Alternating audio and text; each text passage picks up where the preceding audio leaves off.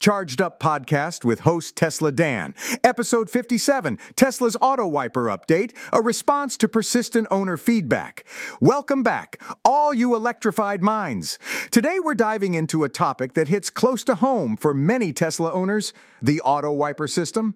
Tesla has been at the forefront of innovation in the automotive industry, but let's face it, the auto wipers have left something to be desired.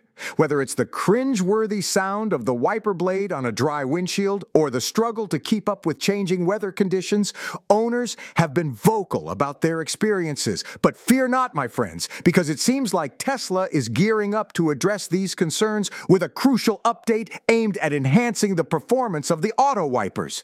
Tesla's unique approach to automating this function has been both a point of intrigue and frustration for many, and it looks like the company is finally taking steps to fine-tune this aspect of their vehicles. Join us as we explore the ins and outs of Tesla's auto wiper update, dissecting the feedback from owners and the implications of this long-awaited improvement. Strap in, folks, because we're about to take a deep dive into the world of Tesla's auto wipers. This podcast was co-produced by Daniel Aronoff and Mogul Media AI, produced by Daniel Aronoff.